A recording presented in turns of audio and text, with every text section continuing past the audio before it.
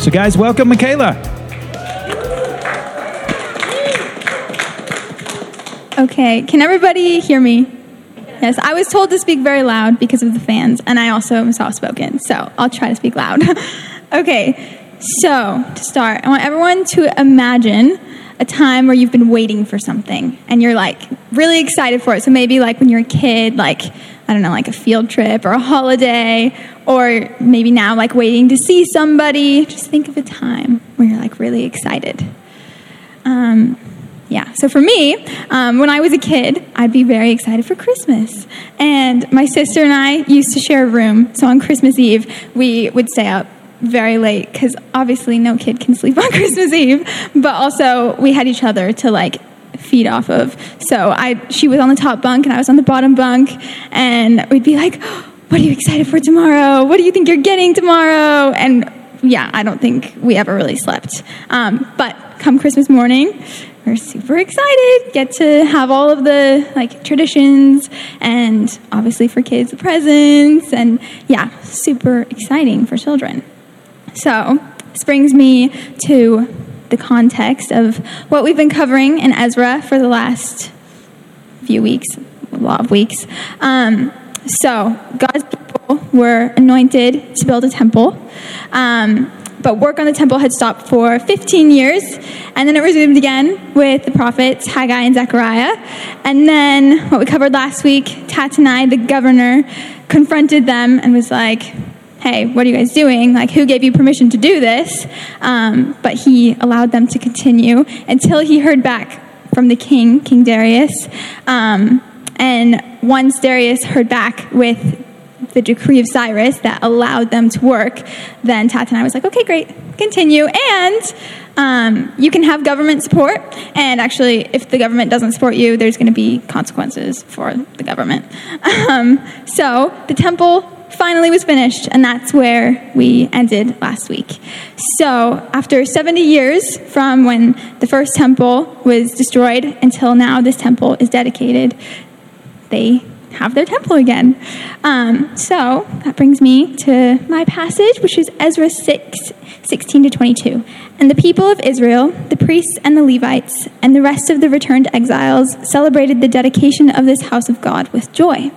They offered at the dedication of this house of God 100 bulls, 200 rams, 400 lambs, and as a sin offering for all Israel, 12 male goats, according to the number of the tribes of Israel.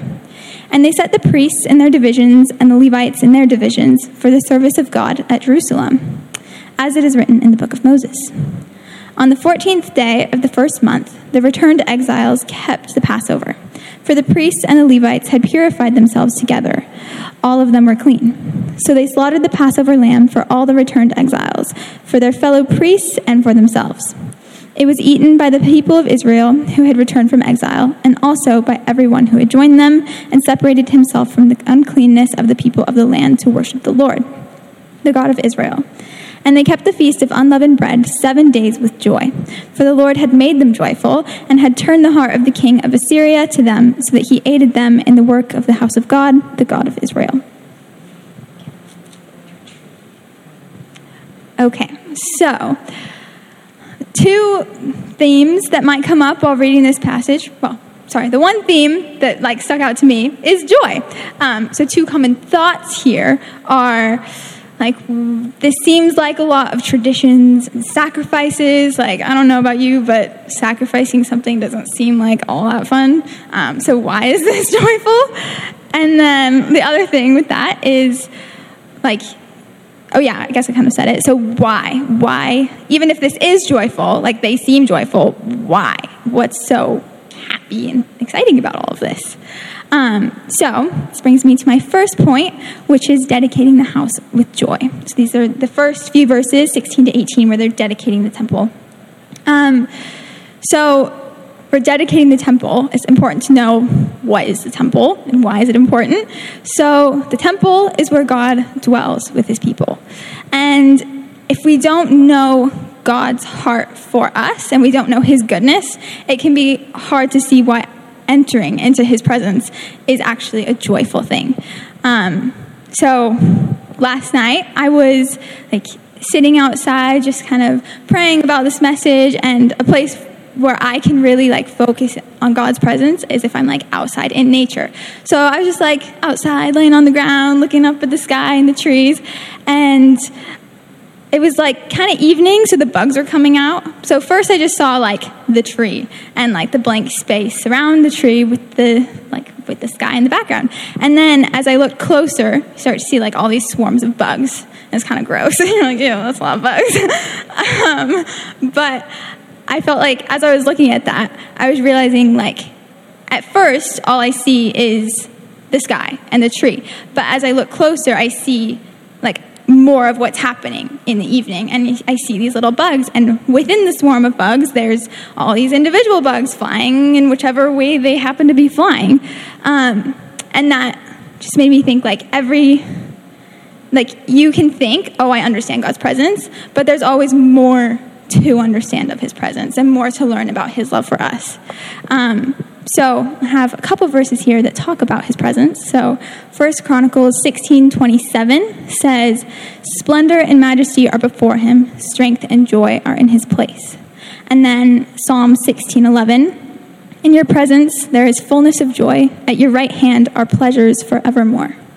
So yeah, going back to this gross bug reference, if we can understand from these verses at a baseline, in his presence, there's strength and joy and, pleasures forevermore. But as we learn more who he is and read our Bibles more, we understand like more fully his love for us and for people around us. That helps us understand why coming into his presence is such an exciting thing. And for the Israelites, in the Old Testament, they didn't have his presence with them like it's with us now because Jesus hadn't yet atoned for them. And so they needed the high priest once a year to go into the Holy of Holies and make atonement for them. But they didn't have the temple where this was happening. So for 70 years, they didn't have this. So sin was keeping them separated. But now they have the temple again. So they have this way of making atonement, and they still didn't have the fullness of his presence like we have now because we have Jesus. But it's like a very rejoiceful time. I don't know if that's how you would say that, but a time of rejoicing because they have a way of entering into God's presence again. So what does this mean for us? Well, we do live in like the fulfillment of the law, and so Jesus has atoned for us, and so the Spirit lives in us, and so we can rejoice not because we have like a place to go to be in God's presence, but because we have God's presence in us all of the time. And as we learn more about what his presence is and his heart for us, then we can rejoice more because we know we have this great gift. As the church, his presence is in each of us individually. So we can minister to each other and be ministered to by his presence in all of us. And so as the local church, we can gather together and experience his presence and benefit from each other. So that brings me to my second point, Passover celebration. So the next few verses, they're celebrating the Passover, and it's approximately a month since the temple has been dedicated. I don't know like the exact dates, but approximately a month, say, since they've dedicated the temple, and now they're celebrating the Passover. And this is one thing where us looking at it, we could be like, Slav tradition. Like, I don't know why this is so exciting. And it made me think of, I don't know if anyone has seen Fiddler on the Roof. Okay, a few of you. But the song Tradition. That was my immediate thought when I was reading this. So for those of you who haven't seen Fiddler on the Roof, it's a Jewish family and like Jewish community, and dad is like, we're going to follow all of these traditions, and their daughters don't really want to follow all of those traditions. And so as like they get older, they don't really want to have the matchmaker pair them with someone. They want to marry whoever they want to marry. And so for them, they're like, we don't really like these traditions. But in this context, the traditions aren't like, you have to follow the tradition. This is what we're doing. It's not very fun. You're going to follow the tradition. I like to think of it more as my mom has taught me a lot about traditions. And if any of you know my mom, she's wonderful and she loves her traditions. And we grew up with like all of our Christmas traditions. So every year we make Christmas cookies, like a lot of Christmas cookies. But we all make them together and we like decorate them. And like as the kids, we would put the sprinkles on the cookies. And then we also have like our fall traditions. We make applesauce every year and like apple pie and everything to do with apples. But these traditions that we do aren't like just like, oh, it's time to make applesauce now. Oh, goody. Can't wait. No, we're excited because it's a fun time and we love these traditions. So this is what I imagine is more like they're excited to celebrate the Passover because they love this tradition. It's a fun time. And what is the Passover? Why is it so important and like a good thing to celebrate? Well, the Passover, they're remembering the sparing of the firstborn Israelites as there were the plagues in Egypt as God was freeing them from slavery. So that was the final plague. And then God freed them from Egypt, from slavery in Egypt, and the Israelites got to leave. And so when they celebrate the Passover, they're celebrating this freedom from slavery in Egypt. And so it's very joyful. They're remembering God's goodness to them. It's not just we do this because we do this. No, it's like joyful. Like, thank you, praising God for what he's done for them. So, yeah, they're almost remembering a second Exodus. As the first Exodus, they're being freed from slavery in Egypt. And now they're coming out of Babylon back into their land. And I have a verse here. Got to flip to it real quick. Jeremiah 16:14-15 says, "Therefore, behold, the days are coming, declares the Lord, when it shall no longer be said, as the Lord lives who brought up the people of Israel out of the land of Egypt, but as the Lord lives who brought up the people of Israel out of the north country and out of all the countries where he had driven them. For I will bring them back to their own land that I gave to their fathers." So yeah, this is that second Exodus, and they're, yes, remembering this first Passover, bringing brought out of Egypt, but also bringing brought out of Babylon. And so they're joyfully remembering this and praising God who's done this for them. And as I said already, they've finished the finished the dedication of the temple and building the temple in time for Passover so that they have God's presence with them as they're celebrating this Passover. So it's a very joyful time. Then this brings me to point 3, which is God made them joyful. So I have a quote from the ESV Study Bible, which says, "There is spontaneous joy when God's people see evidence that he is working in the world." God he turned the heart of the king so that the temple would be built, and there would be government support to build the temple so that it actually gets finished.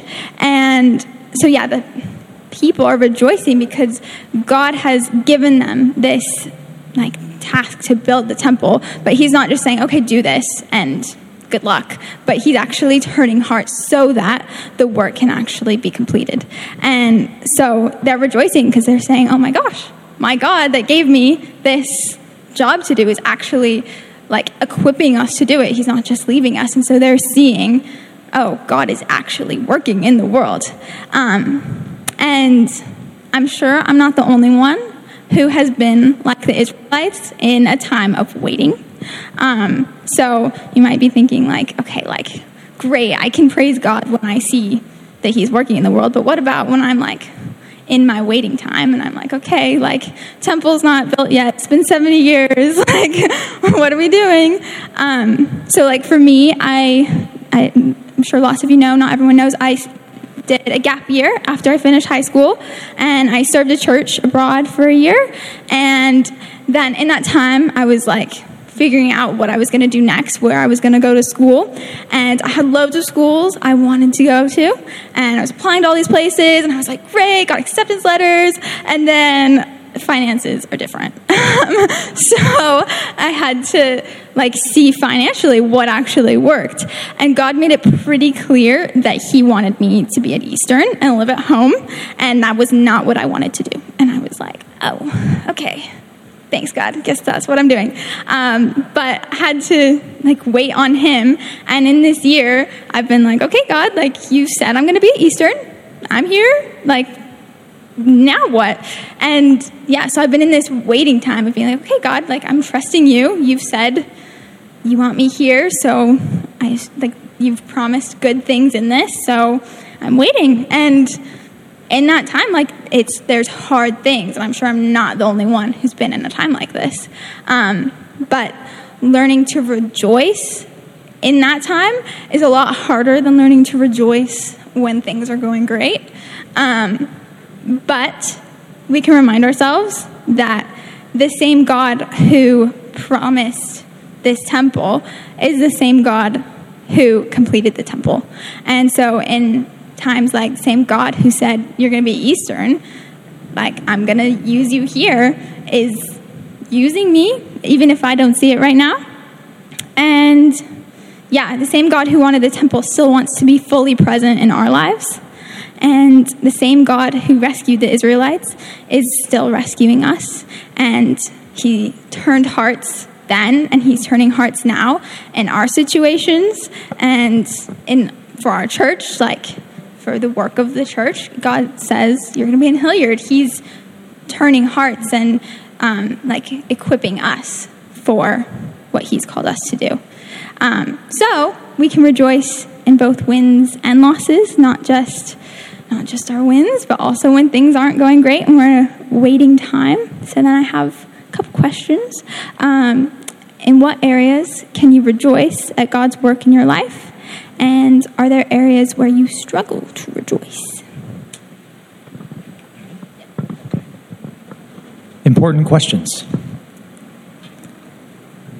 Let's look at these. In what areas, and seriously think about this, in what areas can you rejoice recognizing God's work in your life? Sometimes when we're in the waiting, it can be hard to recognize the good things where God is working. And we have to be intentional about this, of looking at, God, what are you doing in my life that is worth celebrating? And so I want to just pause for a second. I want you to ask the Lord that question. Lord, what are you doing in my life? Where can I recognize you are working in my life? God, would you speak to us? Just right now, would you cause things to come to our hearts, come to our minds where you are working, where we're seeing progress, where we're seeing breakthrough, where we're recognizing you are answering, you have answered, you are transforming my life. And Holy Spirit, just make us aware right now. Thank you, Lord, that you are at work. As Michaela has reminded us, you are at work, and there are things worth celebrating. Now, with that second question, are there areas where you struggle to rejoice? Are there things that you're processing in life? You're like, oh, this is really hard, and it's hard for me to just rejoice and praise and celebrate God because I can't seem to see past these areas of struggle. We just want to lift these to the Lord. You can just even pray it to the Lord. God, these areas where I struggle to rejoice, I lift them to you now. Lord, I submit them to you now. You know my heart better than I do. You know me more deeply than I could ever know myself. And I submit my life, not just the good parts, but the parts where I struggle. Lord, I submit my life to you. And like we prayed earlier, just say, God, I choose to praise you. I choose to celebrate your victory. And God, help me to see